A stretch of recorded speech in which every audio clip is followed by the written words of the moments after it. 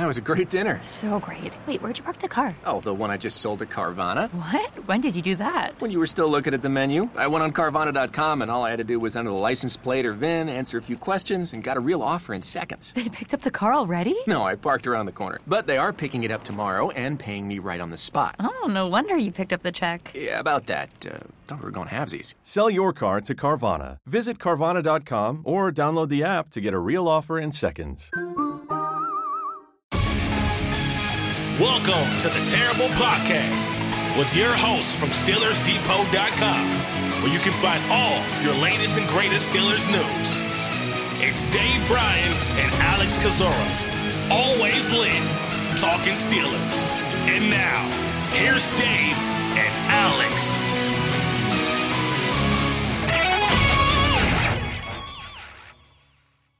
Welcome to the Terrible Podcast, Season 13, Episode 58. He's Dave Bryan. I'm Alex Kozora, SteelersDepot.com. Glad you guys are back with us here for this Wednesday show, Steelers Nation, as we are wrapping up the Falcons game and setting our sights towards Ravens week. First time meeting Baltimore this year. That'll be this Sunday, week 14, and a pretty big game for both sides. Dave, how you doing? Doing good. Exciting week, right? Who would have thought a couple of weeks ago how big this week 14 game against the Baltimore Ravens would be? I mean, this is the next. I mean, this is a big game. This is a contenders, pretenders type of game. You know, are you going to make a run for the playoffs? Moving forward from here, do we need to start looking at the scenarios and what we need to look at is scoreboard watching? All that I think will be determined on Sunday this week. And first and foremost, boy, what a memorable day for you and we kind of talked about this the other day. What a great find that you had on the Connor Hayward. After the Connor Hayward scored the other day against the Falcons, you were able to quickly track down. I mean, really quick. At halftime of that game, you had Craig Hayward's first receiving touchdown in the NFL. Was able to point out how amazingly, I don't want to say scary, but amazingly similar that touchdown was to Connor Hayward's there, and you posted it on Twitter, and that obviously took off there. And for those that don't know, this morning on Good Morning Football on the NFL Network, Peter Schrager, who does a fine job, I always kind of enjoy Peter's work on there, has a segment called Cool Play, Bro. And Alex, he points out Alex finding that play and kind of showcases that play compared to Connor Hayward's play. So kudos to you, Alex. And in fact, I think Kay Adams, the former host of Good Morning Football, mentioned it on her podcast too, but she didn't shout out your name there. No. So at least NFL Network did. So anyway, knew that was a great find right off the top, and it's good to see you get some recognition for it there. You guys hear a bunch of camera shutters in the background. That's just the paparazzi lined up here with the big news. No, that was cool, but just dumb luck. I mean, you know how it is. You go down 15 rabbit holes, and most of them don't work out, and the one randomly hits. It's just, you find that. And again, the weirdest part was somebody had just posted that full game for me to pull the clip 12 days ago, and so I don't know what compelled somebody to post a full Saints-Rams game from 1991, but maybe there's a little divine intervention working on the internets this weekend. Yeah, and the KG experience on Twitter was the one that pointed that out, that caught it this morning, and tweeted us a clip of them going over the play that Alex had found. So shout out to letting us know. They're trying to get Good Morning Football to post that full segment on Twitter. So hopefully by the end of the day, we'll be able to pass the full segment around. All right, let's talk about stuff people want to hear about here. Let's talk about the Pittsburgh Steelers. Mike Tomlin speaking to the media on Tuesday, of course, detailing the injury report. Not many updates there, pretty nondescript, talked about the bumps and bruises associated with play, to Larry Ogunjobi, to TJ Watt with the ribs, things like that. Real no updates on kicker Chris Boswell or cornerback William Jackson. Both are eligible to be designated to return from injured reserve. We'll see if that happens. Today will be a good day for that to occur, so we'll keep our eyes peeled. But the notable name Tomlin mentioned, Chukwuma Okorafor, with a shoulder injury suffered in that game. Missed a couple of snaps, did finish it out. But Tomlin saying that, we'll see where the roads lead, may affect him early in the week. I imagine he'll play against the Ravens, but that's the most notable name and injury to talk about. Yeah, you are correct there. And, he mentioned TJ Watt went back to the end of that Colts game and final couple plays in there. I think I found the chip by Jonathan Taylor right into it looked like that kind of smarted TJ Watt on that play, because I think TJ told the CBS crew there, ahead of the Atlanta game that's, he's kind of smart from that. And if TJ Watt's talking about kind of smarting from a play, I bet that son of a gun hurt. Because that's not something that, he's not one to really talk about injuries and all like that. And, he looked a little, obviously Atlanta, you had a plan of trying to get the football out and has a mobile quarterback and able to move the pocket and all like that. He looked a little bit sluggish overall in that game against Atlanta. That like he might still be smarting a little bit from that rib injury. But another week here now. Hopefully they'll take it easy on him on practice, and hopefully that thing will be behind him pretty good come Sunday against the Ravens. Yeah, it was a pretty quiet game, but it was quiet for Highsmith. And just point is, you better get ready, get up for Ravens week. And just speaking of injuries here briefly to talk about this, I'm sure we'll discuss it more on Friday, previewing this game officially, but very unlikely Lamar Jackson plays in this game with a reportedly PCL sprain suffered in that win over Denver. So it looks like Pittsburgh, for the second time, saw him in the finale last year. We'll see Tyler Huntley again under center or shotgun, or whatever you want to call it, this Sunday. Boy, what a break for the Steelers, right? And you don't want to wish injury on any team, and I'd much rather see my quote unquote my team beat another team at full strength and all like that. But I mean, this is the cycle of the NFL. This is what happens. Injuries happen, and the line moved tremendously because of this, I think, because, make no mistake, Lamar Jackson's worth a few points, even on the road here. So now we're in a situation where the Steelers are actually favored in this game.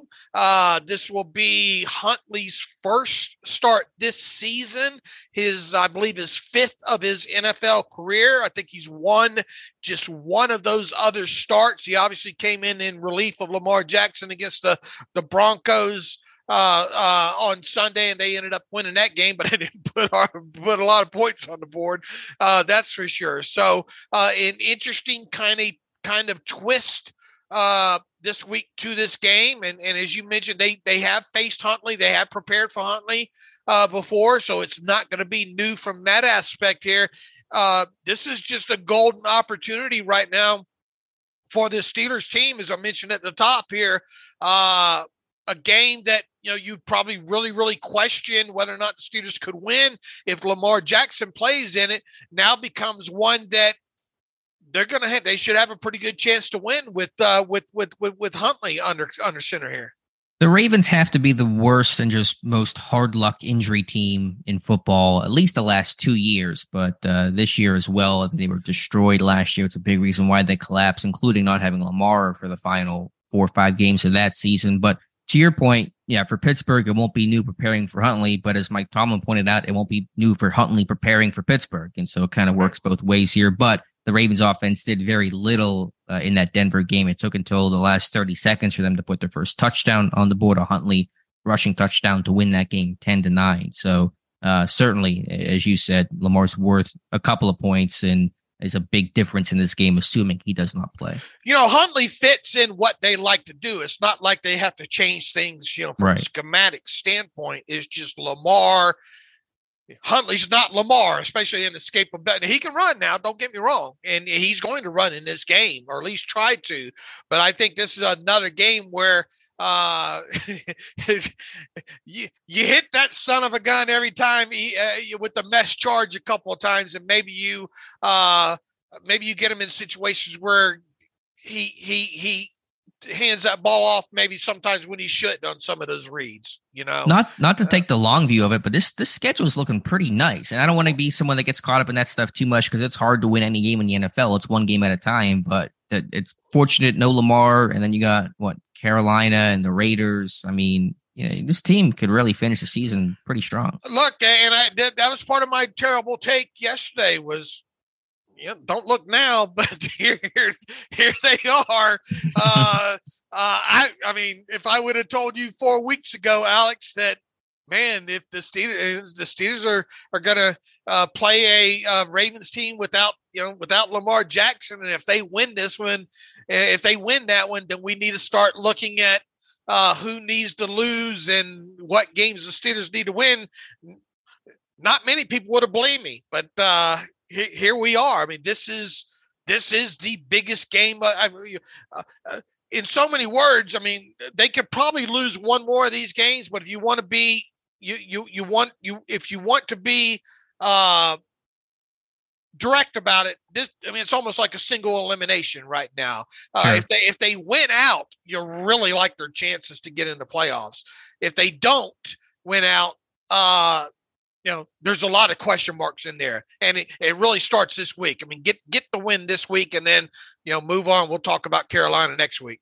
Absolutely, you're right. This is one game at a time. You lose to Baltimore, all these conversations come to a screeching halt. But in my head, I'll tell you, I'm a big horse racing guy. I'm thinking about Rich Strike in the Derby last year, coming up from behind the last 30 seconds and just somehow overtaking everybody. Pittsburgh's not going to win the AFC North, but that's just kind of in my head about this team. It's just and again, whenever they were 2-6, we talked about the last 2 times they were 2-6, they finished each of those seasons 8-8. And so Tomlin, for all his warts and all the criticism, some of that, which is certainly valid, is able to rally his team and never lose that locker room. And again, the schedule is certainly more forgiving. They're not facing the Bills and the Eagles and teams like that, but you just have to find a way to rally and at least attempt to right the ship. Look, I mean, I had them going 8-9 this year. I think you did too, right? Or 9-8? Both 8-9. Both 8-9. I mean, there's a very good chance of that happening. And I mean, you win 4 of your final 5 here, you go 9-8, right? You're making me do math. I was told there'd be no math here on this show. It'd be 4-1, it'd be 9-8. Yes. All right. So you go 9-8. And that bumper sticker's back in play again. Never a losing season. Well, also the statues, right? You're saying build a statue for Tomlin if they make the playoffs. Yeah, look, I mean, I put this on Twitter a long time ago. If this team makes the playoffs, yeah, they should build a statue for him outside the stadium. And I think you need to really consider if he gets his team in the playoffs but I don't think once they get in the playoffs, none of that, does that matter with the Coach of the Year award? I don't think it does it? Or does it? In terms of playoff success, does that get... Right. I think it's generally a regular season award. All right. Well, I mean, if he gets his team in the playoffs, man, I don't know how he doesn't garner some serious Coach of the Year votes, Yeah, potentially. But let's get to that point in the first place and kind of you gotta win this week. I mean, Look, if they don't win this week, even though they can still run the table out, go 9-8. I mean, it really lessens their chance of making the playoffs and yada yada. We're back to kind of wondering if they can run the table because remember they got to play Baltimore a few more weeks from now, right, at Baltimore and then Cleveland to finish things up. Right. And you have to think from a seeding aspect that maybe Baltimore will still have something, best case scenario here is that you beat Baltimore, obviously on Sunday, and maybe they win their next couple and, lose a couple in there and then Kansas City and those other, in other words, the number 1 seed comes out of play, but they still have home field where maybe that week 17 game doesn't mean anything to them. Yeah, I think it would take a lot considering how hotly contested the first place battle is. The Bengals would have to fall apart for the Ravens to have a chance to comfortably be in a good place by week 17. That's unlikely to happen. So I imagine that week 17 game is going to mean a lot to Baltimore. Will it mean a lot to Pittsburgh? We'll see. Right. I mean, but the fact that we're talking about that right now is quite it's quite impressive, really. I didn't see them being in this thing really with this game having this kind of magnitude at this point right now. Dave, we don't talk about tryout players too often. They happen basically every Tuesday. That's essentially how the NFL works, or at least how Pittsburgh works. Bring guys in on a Tuesday to try out, Rolodex kind of stuff, injuries, just emergency call-ups, things like that. Pittsburgh working out 7 players on Tuesday. Probably more, to your point, you made this point in the DMs last night, that it's probably more of a futures contract look and guys like that, especially when they worked out 4 long snappers. But some of the more other notable names, position players, include Caleb Ellaby, a quarterback, a rookie, maybe kind of a Lamar Jackson scout team thing. I don't know exactly if that's a thought there that they potentially have. Also, a couple of CFL guys, including Tyson Philpott, who was with the Montreal Alouettes, who's 22 years old, and Kian Schaefer-Baker, who was with the Rough Riders. And so a couple of CFL guys, a quarterback, and 4 long snappers. So just want to mention that because of that pretty long list of tryout players. Yeah, absolutely, and it does have that kind of that feel to it that it's futures kind of guys in there right now, especially with all these long snappers, right? I mean, unless something's going on with Christian Kuntz that we don't know about, but the team has already made one move on their practice squad today. Did not include a long snapper. They signed Emeka Egbule to the practice squad, linebacker, and released, told people not to get comfortable with Master Teague back on the practice squad. Out goes Master Teague from the practice squad. So that will upset a few people here, but they're back kind of healthy at the running back position. I would imagine Egbule a kind of an outside linebacker. Yeah, I'm actually edge guy. Just pulling up the 2019 draft profile that Tom did on him. So again, It's so great to go back to these things. And yeah, 6'2", 245 coming out. Tom liked his hand usage, his violent hands, good first step. Says needed some work as a tackler, and his pass rush plan was not great. But Houston kid. So yeah, looks like some edge help there. Yeah, 2019 6th-round draft pick of the Chargers, I think, who originally drafted him. Is that right? I'm not sure. That sounds right. Of the Chargers, and hasn't. I think he's seen limited action in the NFL. Most recently of the St. Louis Battlehawks. In the what league was that? That AAF. Was that XFL? Was that the XFL team that you get drafted? That was XFL. Yeah, that was XFL. Okay, but they haven't played yet though. But he probably got drafted, and now he's obviously in the NFL. Right. So, and you would say, okay, well, why is this team signing another outside linebacker to the practice squad? This is probably a sign that T.J. Watt needs a couple of days here. Yeah, he's going to get, I'm sure, a rest day today, along probably with Cam Hayward, Ogunjobi, and others. And so they're going to add some depth there. The running back room now healthy, with Warren healthy, Harris good. And so Master Teague will always have the summer of 2022, but probably just that. And look, he might, Master Teague might be a guy that circles back to a futures. Yeah, he could. I mean, again, he had a good summer. He was running hard and had an ankle sprain or whatever it was, and that's unfortunate for him. So he'll resurface somewhere, I'm sure. All right, we're circle us back to where we were before the move there. The other workouts, and again, 4 long snappers. The most notable name there, not that I'm the long snapping expert, but Thomas Fletcher was the top long snapper whenever he came out. He actually got drafted by Carolina. He has really good length, 34-inch arms. And length and size matters less these days for long snappers because there's so many rules protecting those guys, but it's still nice to have overall. So he's a pedigree long snapper, if there is such a thing. Okay. All right, moving on to Mike Tomlin, and again, mentioned the injury report there. The big conversation that Tomlin had that's dominating some of the headlines here is his response to George Pickens' frustrations during that game against the Falcons. Obviously, cameras following Pickens pretty closely, getting upset for not being involved in the offense, and a lot of criticism for Pickens in that sense. Mike Tomlin pushing back on it. A big, long kind of monologue about responding to that. Let me just read part of what Mike Tomlin said. He says, quote, "I'd rather say whoa than sick 'em. I want a guy that wants to be a significant part of what we do. Now, the appropriate and professional and mature way to express that we're growing and working on, and that will continue. But that spirit, that competitive spirit, I want that guy." Went on to say, For a guy who wants to do that, referring to Pickens wanting to step up and deliver and make plays, Tomlin saying, quote, "I'm not going to make that a negative, no matter how silly I think the commentary is or people talking about him expressing frustrations and stuff and trying to make it a negative storyline. I laugh at that." And so Mike Tomlin very much pushing back. I've concluded the statement there by saying, we're capable of tuning that BS out. And so Tomlin basically saying this is a non-story. Look, I'll say it once again. I think that in so many words, Tomlin said, the way he go, I don't have a problem with the way that him wanting the ball. Okay. And there's going to be some frustration from time to time on the field, throwing the hands up. I mean, look, we saw Claypool do that several times earlier this season, right? Throw me, I'm open.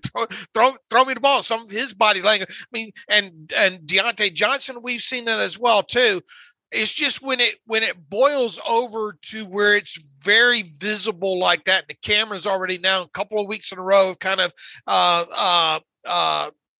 focused in on this, and then you have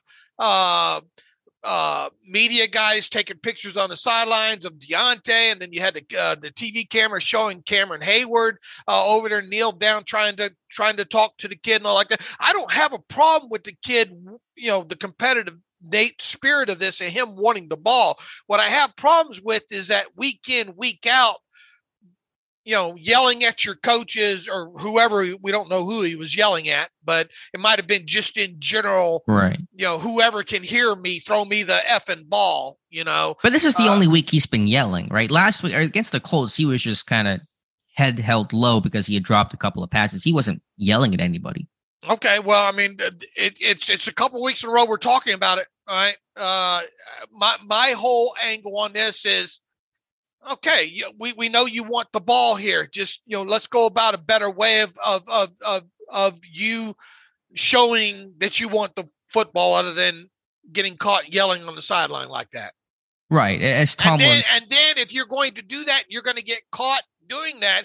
Then answer the damn questions after the game's over. Yeah, we still disagree with that. I don't think the fact Pickens has no control over if the camera's captured or not. And if you're frustrated, you don't want to, say the wrong thing and get poked and prodded because you're going to get 40 questions about why. He's still going to have to answer those questions later this week, right? But I'm sure he's cooled down. Right? When you're hot and heated after the game, you're not in that same space right now. No, there's a difference between. That's why there's a cool down period in general, and certainly guys can still be really heated coming right off the game.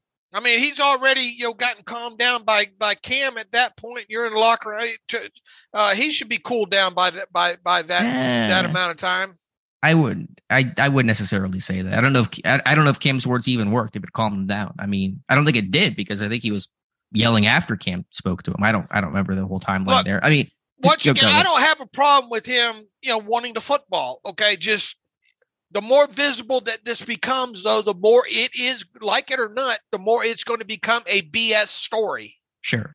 Right? Because Tomlin says this is all BS, tune it out. Well, that makes you want to magnify on it even more because he says, trying to make it it's blood in the water right now.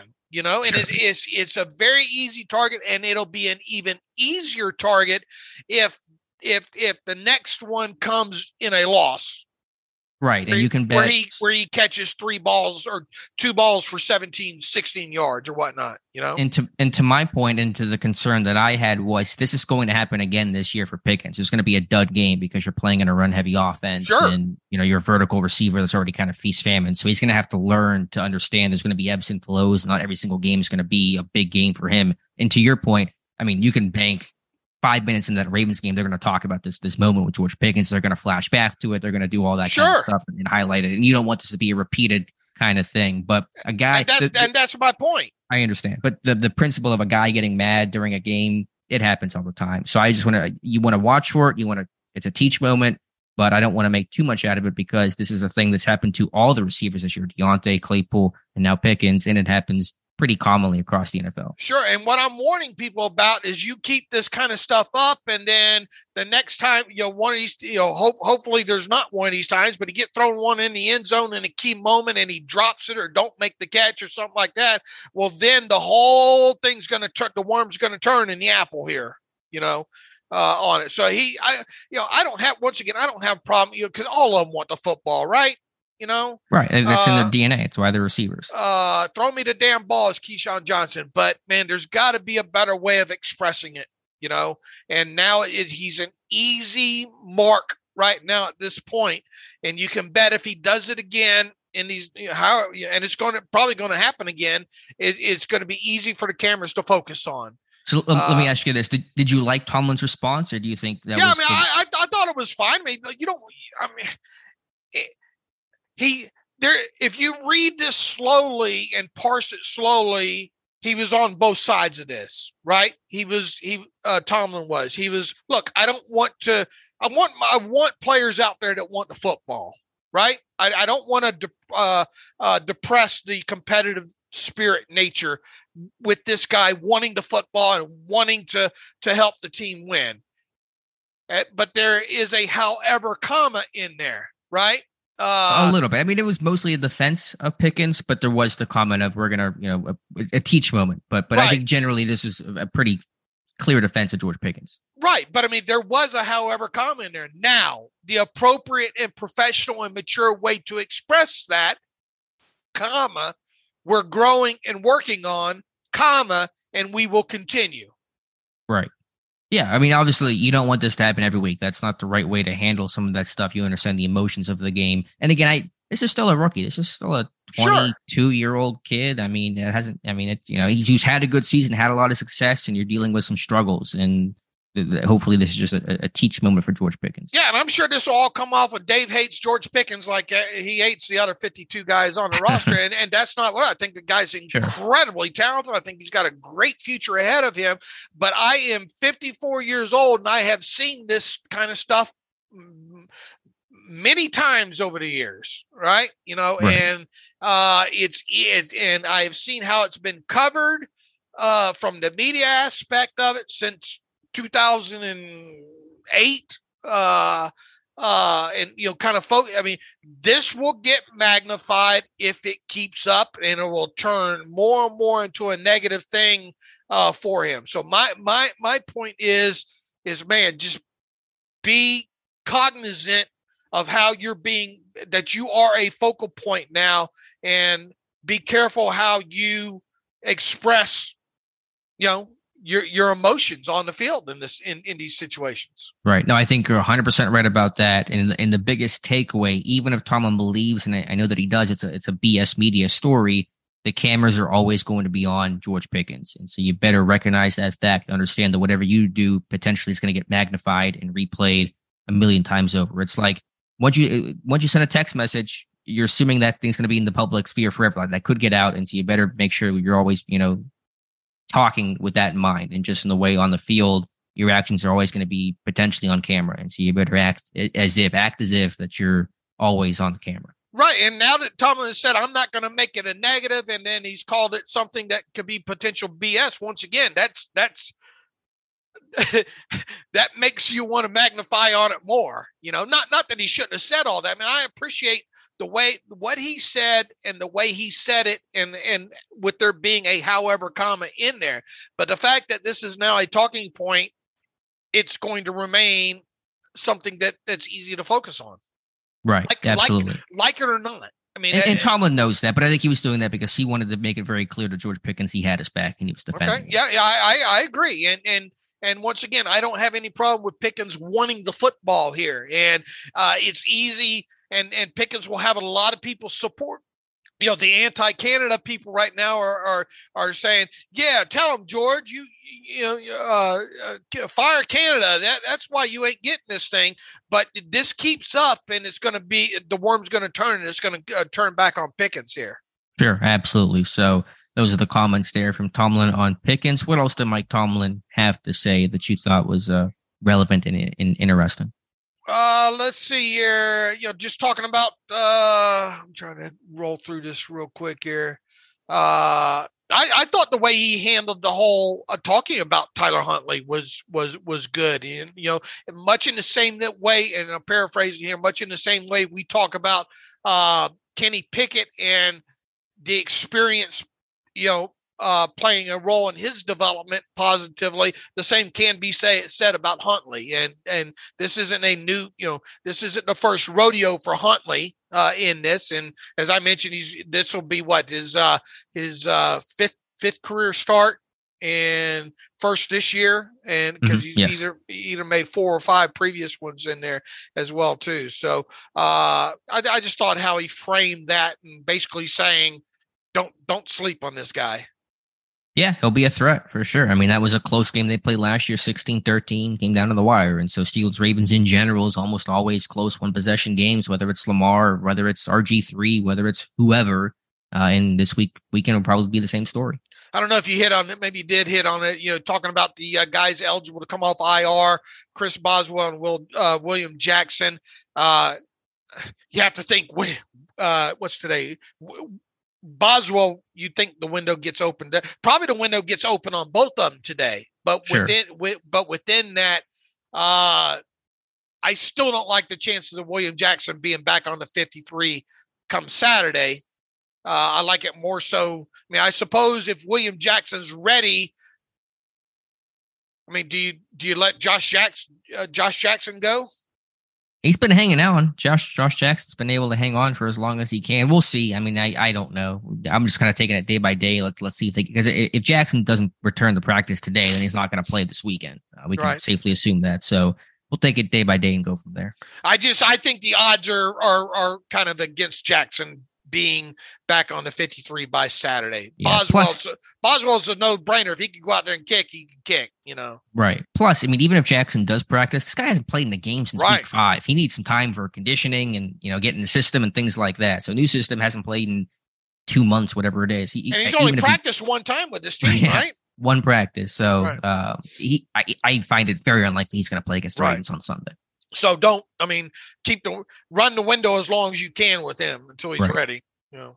Speaking of kicking, Mike Tomlin offering his thoughts on kicking. It's very much like mine. Put the ball through the uprights. Don't really care how it happens. He says of Matthew Wright, that one doink that he had back-to-back doinks for Matthew Wright. I'm not a technical teacher as it pertains to field goal kicking. I'm responsible for everything, but I don't have direct experience. I don't know how to kick. I'm not very good at it. I appreciate the ball going through the upright. That does imply when Tomlin says he's not very good at it, that he has tried to kick before. And I want to see that footage. But bottom line is Wright's done well, but assuming Boswell's healthy, Wright will not be the kicker this weekend. Hey, if this team somehow manages, to get into the playoffs, if they manage to get in there, Matthew Wright will be a forgotten name along the journey here.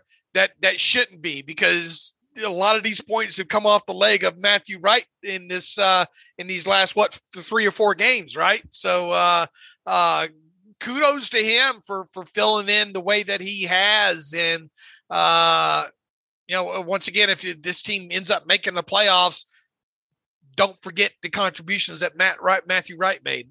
I very much look forward to in the summer of 2026. My Let's Remember Some Steelers series will be on Matthew Wright. So we'll talk about him 4 years from now. But yeah, I mean, he's done well.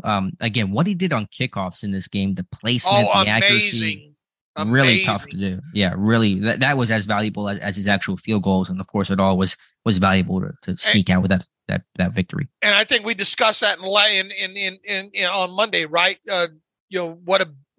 We let off with that with the special teams. What a good job that they did, and look, you kept the football out of Cordell Patterson's hands, and on the returns that they did have, they weren't big ones, and then you had a couple of touchbacks in there on top of it. So the game planning was on point, and the execution of it was on point as well too. And then the kid made some kicks as well too and they ended up winning the game.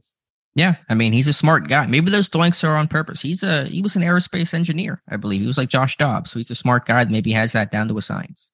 Comments on Levi Wallace and Cam Sutton? Yeah, not surprising. Called them both heady players, good above the net guys. I mean, that's kind of how I've described them as well. They're not athletically super gifted. They're not, height, weight, speed marvels or anything like that. They're not, Surtans or, Jalen Ramseys or anything like that, but they're really smart guys that have been playing the ball well, reading routes well. And I thought Sutton played a heck of a game. I thought he had an underrated performance in that one as an open field tackler, making plays on the football, just communication, playing inside, playing outside. So getting pressure. I just thought, good games for both those guys. Obviously praising Cameron Hayward for, and that's something we haven't mentioned there. Congrats to Cameron Hayward for being once again the Walter Payton Man of the Year nominee for the Steelers here. Man, I know this, hasn't it been more than 2 times it feels like he's been nominated. I think someone said 5. I don't know where I saw that. Okay. I know this is back-to-back years, but it feels like it's been for every year for the past 5 years, right? Yeah, at least to me, it does. But man, it'd be nice to, and look, they're all deserving. So some of these things that these guys do around the league, obviously, and that's what the nomination, the awards for. It'd be nice to see Cam win it, though. I gotta admit, maybe this will be the year. I would love it to. I don't know how many times. It's at least 2. Maybe I'm misremembering the 5 or just saying that incorrectly, but hopefully he's done so much good work for the community and just one of those guys that, and it can be cliche sometimes, but really just embodies what it means to be a Steeler, both on and off the field. To me, for my money, in the area that I've grown up in, one of the greatest Steelers of his time. Right. And he may never get quite into that stratosphere that Joe Green's at, but man, he is not far behind, and he's about to match Joe Green's career sack number. I think he's 5 behind that. And so just an incredible player in person in Pittsburgh. Very lucky to have him. All right. I think we recapped enough of Tomlin there. And look, we're kind of different opinions on what's happening with Pickens here. So in certain aspects. But anyway, we'll see how that plays out. From Pickens to Pickett, you had done some more stats on Kenny Pickett. I have no idea what these stats even are. I don't think so. Take it away. What is your thoughts on Kenny Pickett? Yeah, I just think in general here, and he has obviously made some strides. I think in his game, I think you would obviously agree with that as well too. I think the Colts game was better than the Falcons game, top to bottom. I think there's a couple throws probably could have been obviously better in here.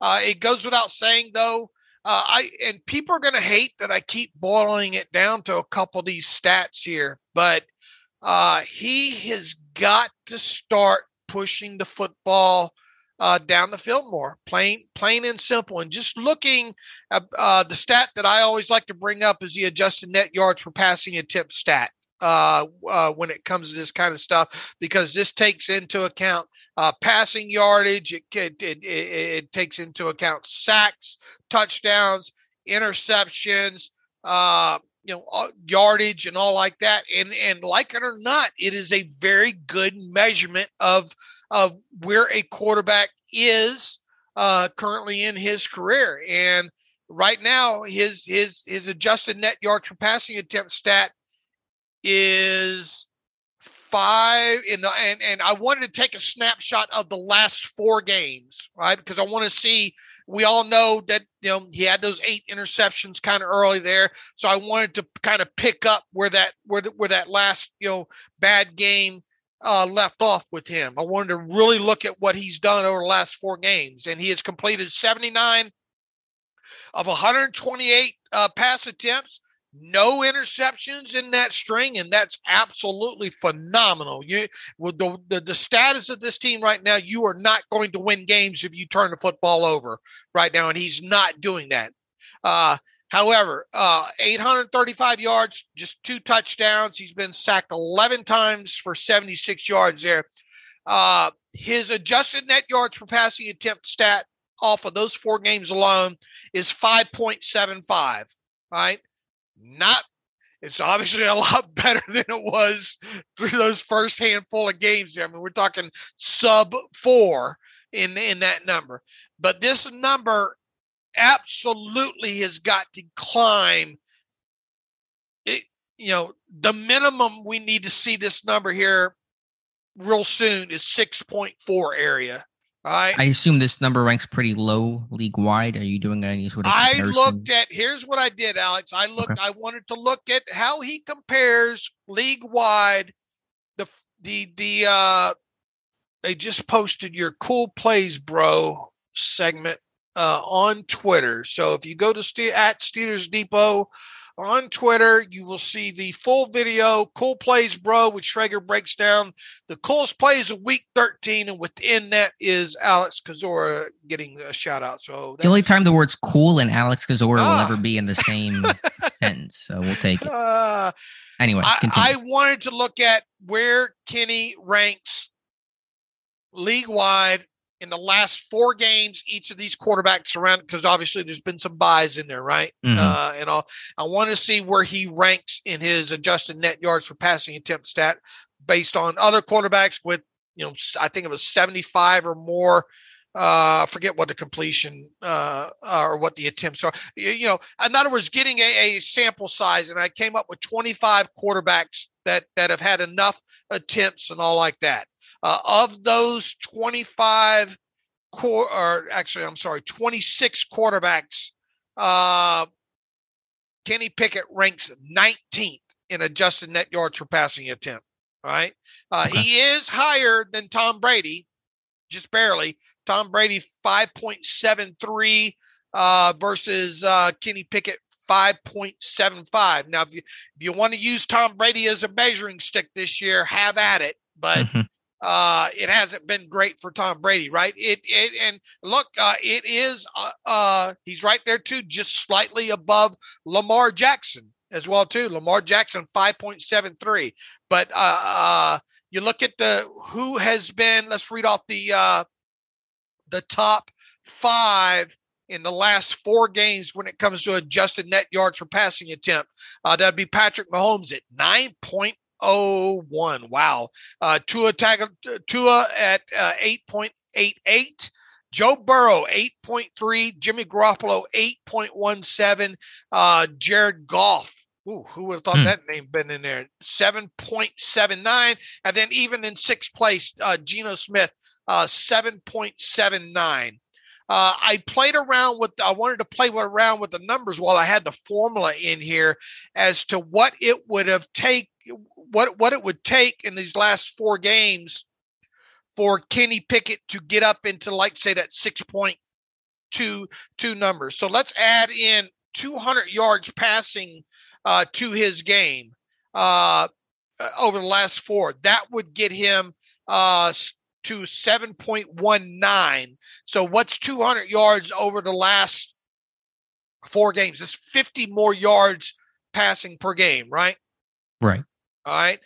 That's one way to have gotten it to get it higher there, which obviously if it's on the same amount of attempts, you're going to have to probably push the football down the field a little bit more. Let's give him double the touchdowns that he had to 4 and leave the yardage alone. That wouldn't do it. That would get him to 6.01 in that area there. Let's throw him up 2 more touchdowns to 4 and increase his passing yards by just 100 instead of 200. That would get him at 6.76, which would be, more where we'd probably like to see him at this point here. People say, man, you spend too much time on that stat, but it's such a huge stat. Now, let me flip things over here to Kenny Pickett and attempts of more than 10 air yards down the field. Okay. We've talked quite a bit about where are the areas that we want to see Kenny Pickett get better at, right? And it's pushing the football down the field and it's red zone. Am I missing anything? No, you're dead on. All right. Kenny Pickett on throws of 10 or more than 10 air yards down the field. So the ball has to travel at least 11 yards or more past the line of scrimmage here to be in this stat. He hit, and the minimum I put on this attempt wise, I think was 50, I think it was. So to be on this list of quarterbacks, you need to have attempted 50 or more passes that flew more than 10 yards past the line of scrimmage. Okay. Hit me. 36% completion percentage. And again, I'm the relativity man. Where does that rank? Last. Oh, okay. Not good. Out of how many quarterbacks? 34. All right. 34 quarterbacks here. So now, has there been some drops? Yes. Has there been, a couple that was just off? Yeah. But I mean, the fact of the matter is here, he has completed just 36% of 75 throws. All right. So he's right in the middle of the sample size, because I told you I was going to take cutoff of 50 here. And I think the most in here was 124 for, 127 for Derek, 133 for Tom Brady. Looks like Tom Brady might lead the list here in attempts of more than 10 yards down the field this season here. So what about the same sample size since the bye to try to make everything apples to apples? Because obviously the start of the year was pretty rough. I just wonder if it's gotten better, because progression is the thing we talk about when we talk about Kenny Pickett. Okay. That's a good question here. And if you'll give me just a moment to log in and log back out. I mean, I imagine it's probably still not great. This data, by the way, comes from Sports Info Solutions, and some of the best to do it, as far as, aggregating this data. They're expensive, but they are. Sports Info Solutions is well worth it if you're into this kind of stuff. Let's see here. I want to look at what's the week range there? That would have been week 10 to week 13 would be the post-bye. That'd be 10, Steelers. 11, 12. That'd be 4 games, right? For Pittsburgh, yes. Now some teams are on bye, some teams may have 3, but that'd be the 4 weeks of range. And we want to see air yard selector of 11 or more. It was 36% on the season. I just want to see what it's like. I bet you it's been higher. I don't know how much higher. I bet there's been some improvement. I hope there's some improvement. It's hard to be worse than that. Let me narrow it down to just the Steelers here real quick. Yeah, even if it's just Pickett. I mean, you can look at it league-wide, but just to get the Pickett number. 32 attempts, 37.5% completion percentage. It's better, but it's not much better. And whereas I said it was 36% on the other. Yeah, so he's probably sitting at 35% before the bye, and now he's 37.5%, post-bye. So a small improvement, but pretty insignificant overall. All right, now people get on and say, boy, you guys dance all over the place when it comes to Kenny Pickett. Well, we've said this several times. We want to see the progression. We want to sit back and watch. We don't want to draw any hard conclusions yet until we see him play more games. Well, I will tell you this right now, at this point, we need to, in these final 4 or 5 games, I think we need to see him start pushing the football down the field. People say, well, that's on Matt Canada. No, he has attempted 32. How does this stack up league? Okay. Let's look at what this looks like kind of on an average in these last 4 games of who's leading the league in such attempts from now. Obviously some of these quarterbacks, a few of them probably going to be on buys in here or whatnot. Kirk Cousins leads the league in those in from week 10 to week 13 in throws of more than 10 yards down the field with 45. Kenny Pickett is how many did I say? He had 32. So he's not too far off the pace there. You have Jimmy Garoppolo has had 20. Lamar Jackson has had 22. Mac Jones has had 23. Daniel Jones has had 28. Jalen Hurts has had 30. So he's had 2 more even than Jalen Hurts. Did the Eagles hadn't had a buy-in, or did they have a buy-in there in the last 4 weeks? I can check. I'm not sure. But I mean, point is, it's Pickett's trying to do it. I mean, the attempts are not low. No, the Eagles had their bye in week 7, so they played the full amount of games.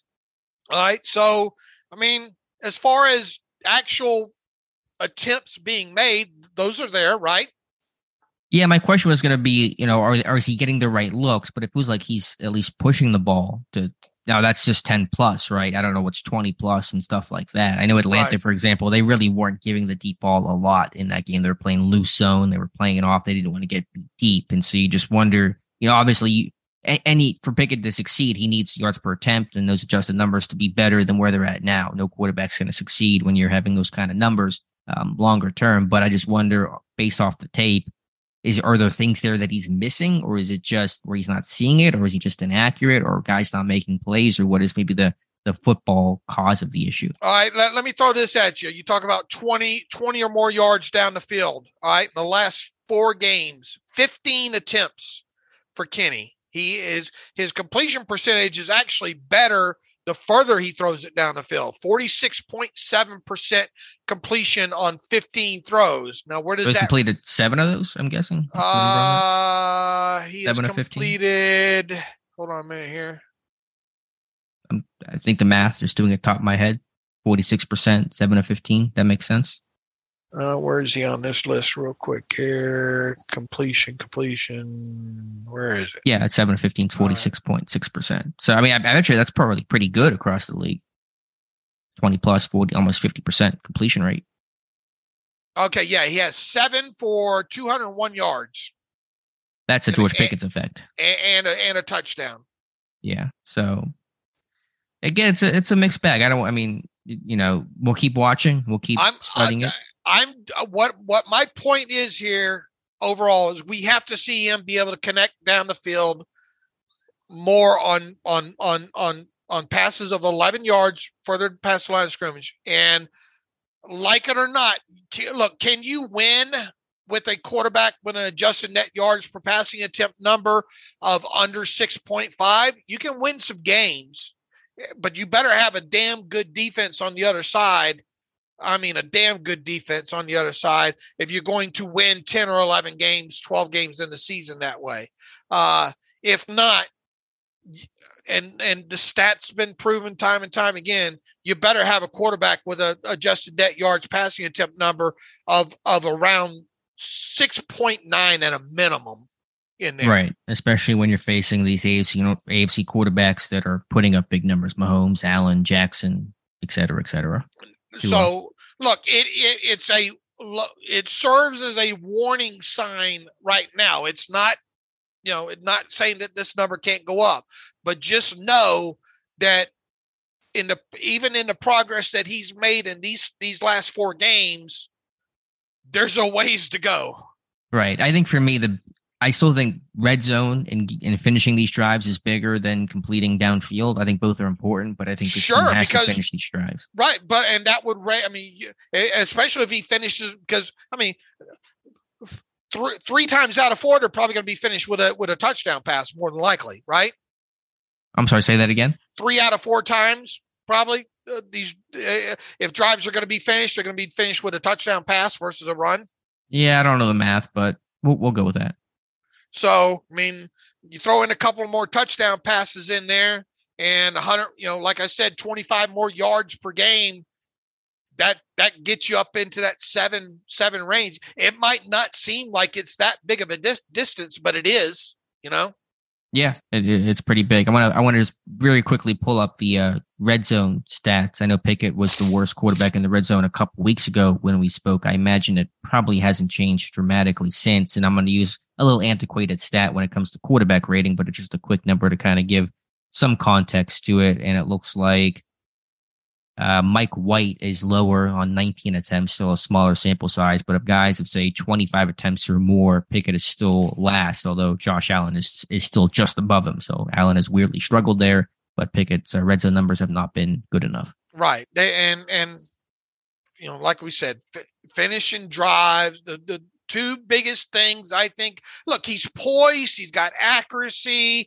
It feels like he's picking up what he's seeing across from him. He's got mobility. He's got, his pocket poise has been okay. Looks like he's going through his reads a little bit better.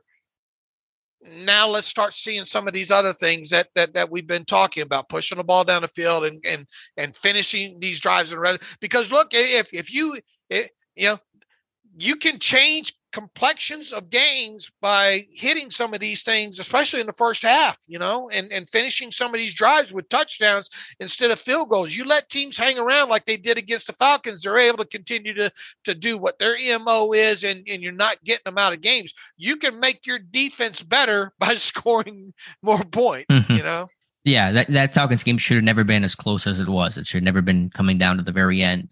In Pittsburgh's inability to finish was the reason why that game remained competitive. So speaking of that Falcons game, have some time here to talk about the All-22. You and I have now digested and watched the entire All-22 from the Steelers-Falcons game. Let's start with the Steelers offense and Kenny Pickett and this group in general. What are your takeaways when it comes to the All-22 with this offense? I thought the offensive line did a fantastic job, first and foremost. And second note in that is not it confirms what I think I said the other day there. This was easily Najee's best game of the year. From a running standpoint, from a yards after first contact standpoint, everything. And quite honestly, I mean, he obviously had some good games last season there. I think from a totality standpoint, this one ranks right on up. It's definitely his best game in 2022, I thought. And I think it really rivals a lot of the better games that he had in 2021 overall. He looked a lot more decisive with what he wanted to do. And then it looked like and look, he could have even had more on that one zone read that Kenny kept. Man, you look at the end zone, that split open like a ripe old melon, didn't it? And that's probably a touchdown. That's probably a touchdown if he gives that ball to, because it's one arm tackle and a safety. Then I think I don't know why Pickett kept the ball. He got his corner blitzing off the edge. I don't know. That's just a mental error. Right. So, but I think that stood out the most from me. I thought Kenny was okay in this game. You go back through and some of these throws I think he should have made. And once again, to me, it was okay. I thought the Colts game was much better for him. Yeah, I'm with you, but I think overall just a very good ground attack, consistently got yards. Najee ran extremely hard. All the backs I thought played well in this game. Tight ends on the end of the line blocked a little bit better. Yeah, Gentry, Frymouth, I thought did better. Gentry was an asset. I thought Connor Hayward, touchdown aside, I thought he had some good blocks on. You mentioned those cut blocks. I saw those. Yeah, the split zone blocks. I mean, that was good. He should have been maybe called for the one penalty on that kind of crackback block at the end of that one Deontay catch. But good game for him. Good game for the line. Whether you're talking about Dotson was better, Cole I thought played well. James Daniels has really come on strong overall. Dan Moore still. If Dan Moore could ever figure out how to deal better with bull rushes and power rushes, if he could anchor better and use his hands better, he'd be a top 10 left tackle easily. That's the last thing he has to clear. It's been a challenge for him since his rookie season last year. So still working on that. And definitely you can see that defensive ends, they see that on tape and they are challenging him with bull rushes a lot more than they have. He's using his hands better, at least. Oh, yeah. He's independent hand use. He was a two-hand puncher this summer. Generally speaking, Pat Meyer teaches independent hand use, so not punching with two hands or different levels, and you're shooting your right hand and stuff like that. He's gotten good at that, but still has to work on a little bit of placement and strike and power, because when he tries to punch and he misses, he's too high with his hands. That's when he gets walked back and he loses leverage and loses control of the block. Right. Anything else with the offense? I think, it was just a very old school, ground attack kind of game. So, I just thought Najee, what would you, it's hard to rank these things, but I think maybe the Browns game last year was his best game, week 17 one, and maybe this one in the second place. I mean, just on a totality type, totality of all runs in a game type situation, to me, this one was up there with that. I was very impressed with the way he ran, and especially after. Look, there were yards given to him before contact, and I think that's where the offensive line gets some praise here. But there was what did PFF even have for him after yards after contact in this game? I think the broadcast said he had 40 of his 86 were after contact. Yeah, he got more than what was blocked. That's obviously what you want, Now, look, me and explosive run. I think the best way, I think they're doing it, and I said this the other day, I think they're doing an excellent job. I would like to see kind of this more of a committee approach. I don't think it should be all on Najee. I think Benny Snell gives you a certain aspect that you can use right now behind this line, and obviously Jaylen Warren is a guy that has a layer of explosiveness to him that you're not afraid to hand him the ball or use him to block in all situations. You've got three backs right now that technically can play any down, I think. Yeah, I think Snell is going to carve out a role. I think Harris' snap count was 66% in this game, which is the lowest he's played in games that he's not been hurt or blowouts or things like that. And that's still a heavy amount of snaps for him, but it's keeping him. I think him being fresh is important too. And I think, we talked about the power in this game. I thought the vision that he showed in this game was fantastic. And I think he has more confidence cutting now. He was, dancing a bit more. Now he's really making a hard one cut and then finding the hole and getting downhill. So I thought his vision in this game on some of those zone runs was just as impressive. PFF has Najee 45 yards after contact in this game. Benny Snell had 17 after contact on his few carries there. Like I said, I'd like to see them kind of rotate some of these guys around a little bit more. I think you get don't wear them down, especially this time of year. Yeah, I thought they had a really good plan against the Falcons, and they won't always be able to run the ball 37 times, and so being consistently ahead helps some of those things. I'm going to write about this later this week as kind of one of my Friday-ish commentary posts. I think Eddie Faulkner's done a good job with this room, with Najee, with Jaylen Warren, with Ant Mac last week for the Colts game. The ball security these guys have shown throughout Faulkner's time, that's something he really preaches. They work extremely hard at every single practice, ball security drills in training camp. I think Faulkner's done a nice job with this group. All right, I did not like the gunner, one of those gunner end around, especially when Kenny had a block in it. People say, well, I got a nasty email this week, but in so many words it said, you stupid idiot, how can you say that Matt Canada called a good game when this team only scored 19 points? I think an R word was used in there to describe me, or anyway, it was a real nasty email saying you don't know football because the Steelers scored 19 points and yet you're saying Matt Canada called a good game.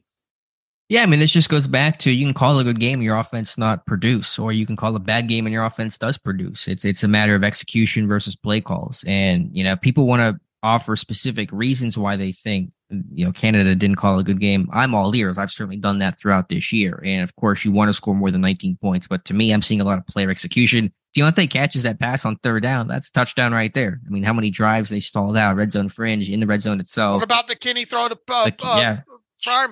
Should have been a touchdown. Easy touchdown. That was just a bad miss by Kenny Pickett there. So you had so many. That's not on Canada. I'm sorry to say. Listen, we've been critical of Canada. We've talked about the issues. I think we're being fair to the guy. Lately, the issues have been less on him and more on just the players not finishing plays, not finishing drives, not executing. Now, some will say, well, look, them not executing is because of coaching, so that goes back to Canada. Well, really, that should go back more to the positional coaches in terms of the execution, because the positional coaches are the one teaching technique and going through drills and things like that. I just think from a raw play calling standpoint, look, I'm not trying to put this guy. I'm not stumping for this guy, but people expect us to do this thing the way we've always done it, and that's criticize, praise, or be right down the middle on other stuff, or say I don't know when we don't know. To me, I feel the last couple of games he's there's 5 or 6 plays in each of these games I can say, yikes, I don't know about that. The whole second and long runs thing, I think for what that Falcons game was, other than putting points on the board and execution, I thought he called an okay game. Yeah, I wasn't displeased with it overall. Last note on George Pickens, I'm going to do hopefully a breakdown, an article for tomorrow, for Thursday on Steelers Depot, about why I thought George Pickens didn't get the ball. I think there's a couple of reasons for it, but it didn't feel like he was running wide open and Kenny was missing him most of the time. I think it was just a couple different things working that led to Pickens not really being involved. Address that further a little bit, so people, because I heard another blogger on the radio just butcher it. Yeah, I don't think there's one clean answer, and I want to save some of the stuff for the article. But they didn't throw the ball a ton in this game. Pickens only, I think, ran 31 routes. He played a season low in terms of his snap count because they ran so many heavy sets, and Deontay is more the every down guy. He's the X receiver, and so he's going to be the kind of de facto number one receiver in terms of how this offense is run. And so they're just off the top, there wasn't a lot of opportunity there. You combine that with Pickens playing in the slot more, which was actually, I'm trying to remember the numbers here on that. He played in the slot more, didn't get to run some of his outside routes as much, but whenever he was outside and he ran a lot of vertical routes, the Falcons were playing loose zone coverage. They really weren't trying to allow a lot over their head. They're well aware of what Pickens can do. And then last thing, the numbers don't break incredibly cleanly, but Pickens, I think it was, what are the numbers here? 70-something% of the time he lined up to the field side, and Kenny Pickett threw to the boundary most of this game. He's kind of likes the boundary a bit more. It's a shorter throw for him to make. And so I'll have some numbers on that to show that because Pickens was to the field side more often and Pickens was throwing to the boundary more often, just weren't a lot of looks for him in those scenarios. All right. How would you go about trying to force targets to Pickens, or would you? Well, I mean, I understand, there's always game plans and there's things you can do to scheme guys up and get them the football the way they did Deontay against the Colts. But I mean, I'm not going to try to force it in the sense that this guy has to have 10 targets against the Ravens. That's what people want. Yeah. So, I mean, there's things you can do and you can use more bunt sets. That's been used pretty effectively. But again, I just understand it's the ebb and flow of the system of this run heavy offense with a rookie quarterback. And when Pittsburgh played their heavier people in this game to run the ball, it just really did not give Pickens as many snaps as what he's normally accustomed to. All right, we'll look forward to that video. When will that be up? It'll be an article because I think a video will be too tough to do, but okay. I'll have an article probably for the morning. Okay. Defense. Yeah, I mean, not that it's the main reason, but the video I did this morning on Steelers Depot was on Tyson Alualu. And I know we both love the guy, but his time is up. I mean, he just really had a bad game. He's getting ragdolled by their right tackle, Caleb McGarry, in Atlanta. So, I mean, I don't know. I think I'm at the point where I would consider Carlos Davis over Tyson Alualu at this point. Yeah. And we, in the arms of an angel, man. Look, I was the guy that after Alualu's first two seasons, I wondered if they should re-sign him. Mm-hmm. And because it was, kind of, very uneven, not a lot of highs in there. Of course, a lot of it, I think, was at more as a pure defensive end, right? In base, a lot right. less nose stuff. Yeah, because Hargrave was there. Right. They re-signed him and made him more of a more of a defensive tackle, nose tackle type, kind of taking on that Hargrave role. And he really, really showed well. And then the injury hit last season, and he's not that guy anymore. And it's time. And what that time looks like, I think you talked about it on the live stream the other night there. Maybe you start promoting Carlos Davis in it. The only way you're not going to make Alualu inactive unless he's injured, unless you have somebody else not currently on the roster dressing and taking that spot, probably. Right. Someone has to play this backup nose tackle rotational snaps. And that's not likely to be a guy like Leal or Loudermilk. No, Leal's too small and Loudermilk's too tall. So that leaves you with a Carlos Davis type. So unless Alualu gets injured, or unless they, going to cut him outright, I suppose that you could elevate Davis a couple of games here and dress him that way. That's unlikely to happen unless there's an injury. Well, that was my thought. I mean, that's the best way to do it, at least in the short term, and see how it looks. Yeah. I doubt we're going to see it, though. Yeah, I kind of doubt it too, but I think it's unless warranted. There's an injury. Yeah, it is. Anyway, I don't want to spend too much time because I know he's only playing 15 snaps a game, but just really a bad game for him, unfortunately. I mean, it's just he's 35, he's got a bunch of leg injuries. I mean, it's not unexpected, but still sad to see. Other thoughts for the defense? Again, just guys not getting off of blocks. Again, I don't think the assignments were bad. I don't think there weren't a lot of missed tackles in this game. It was just guys not getting off of blocks, guys not winning at the point of attack. overall. So that was kind of why the Falcons got their run game going. Look, they got pushed off the ball in this one, I think. Yeah, they did, especially in the second half there when, and that's the byproduct of letting those teams hang around. That if their identities run the football, which Atlanta was, and doing so with Cordell Patterson, they did that and they started to move downhill. I thought the tackling overall was fine. I don't imagine Josh Carney is going to have a very long missed tackles type set. I thought coverage for the most part was okay. Marcus Mariota, make no mistake about it, he missed some throws in this game, right? Oh yeah, Mariota was missing high all game long. Right. I mean that happens sometimes though, and I thought the tackling was okay overall, and the big thing is they kept the points down on the scoreboard there. The sack was nicely done. You get Edmonds up in there in the A gap and kind of force a slide protection to their right, and that leaves Cameron Hayward and Alex Highsmith on that side to play a game, right? Yeah, I mean, and Hayward was the crasher there, and he's the best guy at stunts in football, both as the crasher, to subtly and slightly hold the left guard to allow the looper in free. But this time he didn't even hold; he just crashed through and split the tackle in the guard and got through for the sack. So Hayward had a good game. The bull rush he had on the Minkah interception to end things, that was a good play. I just had to laugh at. I think even Cam saw this pre-snap. Hayward twitching that left leg, digging it in the ground, and just taking off. And Drew Dalman, that center, was really overwhelmed by Ogunjobi and Hayward in this game. Man, can you imagine if this defense gets a 10-point lead or a 2-possession lead in the third or fourth quarter of a game? I mean, at least against Atlanta, Atlanta can't throw the football, so you were just trying to if you could have just gotten a 2-possession lead in the second half, late in that game, you would have destroyed them. Yeah. That's so that what was I'm getting at.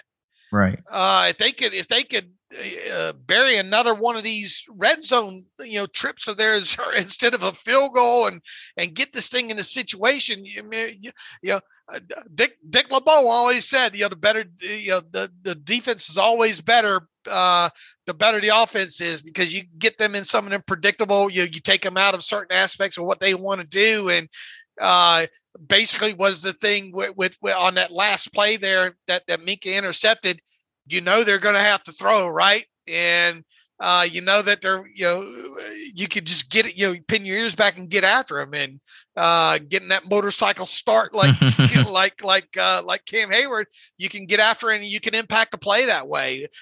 When an offense, when what the offense is going to have to try to do, it makes it a lot easier to play defense, and the whole rushing coverage thing, yada yada. Right. It's funny. Literally, the first time all game Atlanta had to throw, they threw an interception, and the game's over. The very first time they have to throw the football, and everybody knows it. So, they don't have a lot of thoughts defensively. Just not winning the point of attack in the second half. Secondary, I thought, played well overall. Got some late pressure, and Minkah called game. Okay. All right. I think we're getting a little bit short on time here. So any other final thoughts? George Pickens is speaking to the media now. I don't think that went too well, did it? It doesn't sound the best in the world, but apparently I'm reading this from Brooke Pryor. Can I edit my comments earlier in the show? Can you go back now? He says, let's cover this, because this sure. Is, I have time. Where's my flag at? Yeah, you have all kinds of time right now. This is, I'm just reading some of the tweets here. I think we have a story going up on Depot by the time people listen to this, but Pickens, before we began talking to the media, he had this opening statement, apparently saying, quote, "Before we start this, I ain't going to be just saying stuff for you all to just paint a story and make a statement bigger than what it is, or make something bigger than what it is." So Pickens doesn't want to try to answer many questions about what happened, I think, to avoid that bigger story, which in itself will become a bigger story. Okay. And what did I say? Look, again, okay, if you're not going to address it after the game, you better damn sure address it on Wednesday, right? Yeah, again, I was fine with him not talking after the game. And look, I haven't heard this yet. I mean, we're reading. We don't have context here, so that's right. It's kind of unfair here. But it doesn't sound like this went too terribly well today. Man, just once again, I don't have a problem with him wanting the football. I just think that the way that this is being played out on the field and off the field right now is going to make this an even bigger story. And when that happens, it becomes a distraction. And then he's going to get more upset. It's just going to snowball on him is all I'm saying. Yeah, I get that. Like, I mean, I haven't heard all the comments today. I mean, I think ideally you would say today something to the effect of, I got too emotional. I can't let that happen. I'm just a competitive guy and putting it past us. And something like that would be the best thing to say. But I also understand at a baseline level, a guy getting mad in a football game, that happens all the time. I understand some of the bigger stuff. We're talking about the Colts game and having a similar conversation there, not to the frustration level or the yelling level, but just kind of a guy that needed to be talked to. But a guy getting mad in a game of football, any sport, it happens every single week. I think to Pickens' point, he's saying this stuff happens a million times. I don't want to feel like I'm singled out about just this one instance. And look, he's a rookie, okay? I mean, he's a rookie. Yeah. Yeah, he's a young kid. We call him a kid. He's literally a kid. Right. I mean, let's do a few more things on the field before we start doing some of these things. Sure, but to the point about him being a rookie, sometimes rookies don't handle those things the best because they're rookies and they're dealing with struggles. And maybe the first time in their that's why I say you got to nip it in the bud. Right. I mean, we'll see what happens. I think we'll see what happens the next time Pickens is struggling or not getting looks in a game, how he reacts. All right, everybody, just remember how I've kind of replied to all this along the way here, because I don't want to be I told you so, but just remember. Right. But I think the point is, and the point that I made is, this will happen again with George Pickens. He'll have a dud of a game where he's getting 3 targets and for whatever reason, they're running the ball or just not getting the ball or being taken away, and he'll have to react better next time. All right. Some emails. Yep. Read emails and close out today's show. Just have time for maybe 2 or 3. All right. Ramon Angulo Garcia writes in, hey guys, this is not another fire Mike Tomlin.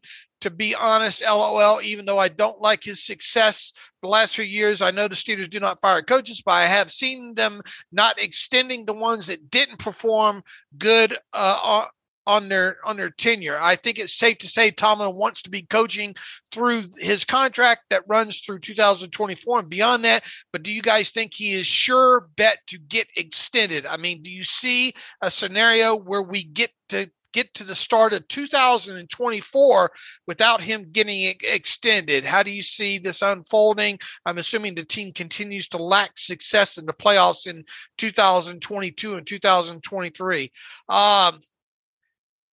Look, I mean, here we are talking about, right now, and as we said earlier in this show, this is a big game this week for the Steelers here. And one, they're getting a little bit of a handicap on their side without having to face Lamar.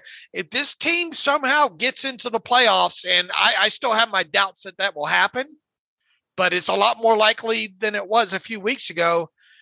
Man, what do you say about Mike Tomlin if he gets his team somehow into the playoffs? And even if he doesn't, the whole narrative will go back, well, he hadn't won a playoff game since 2016, and that's fine. I get that. But the fact that he gets his team into the playoffs would be quite tremendous. Here's the thing. Where we sit right now, from my opinion, Mike Tomlin has no plans on going anywhere. Now, obviously, his kid's growing up, and that could obviously change things. But I've said this several times.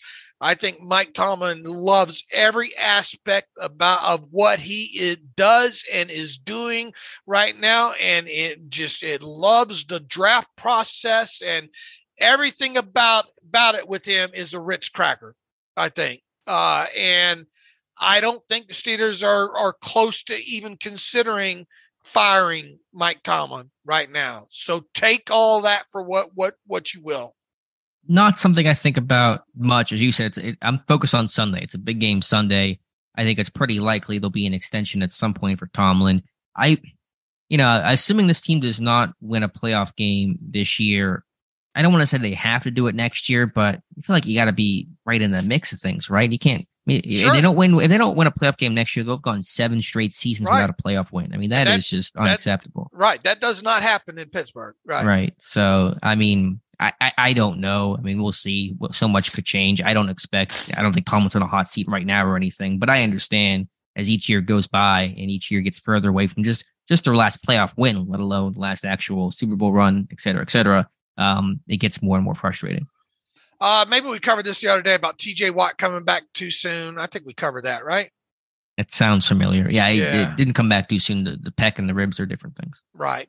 Brian Tellini writes in, David AK, with the Steelers' newfound run game success, are you surprised defenses aren't focusing more on stopping our run game and making Kenny beat them? I mean, look, they're trying to stop the run.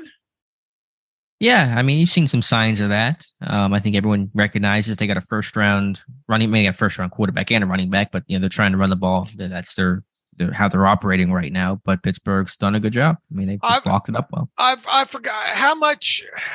I need to look how much single high teams played in this game. I assume Atlanta did a fair amount because they're a single high team. Generally speaking, they played some too high, and when they do, Kenny checks runs. There was the first play of the game was a check too high to a run that got 6 yards. So, right. So I mean, it felt like they were doing all they could do to kind of stop the run.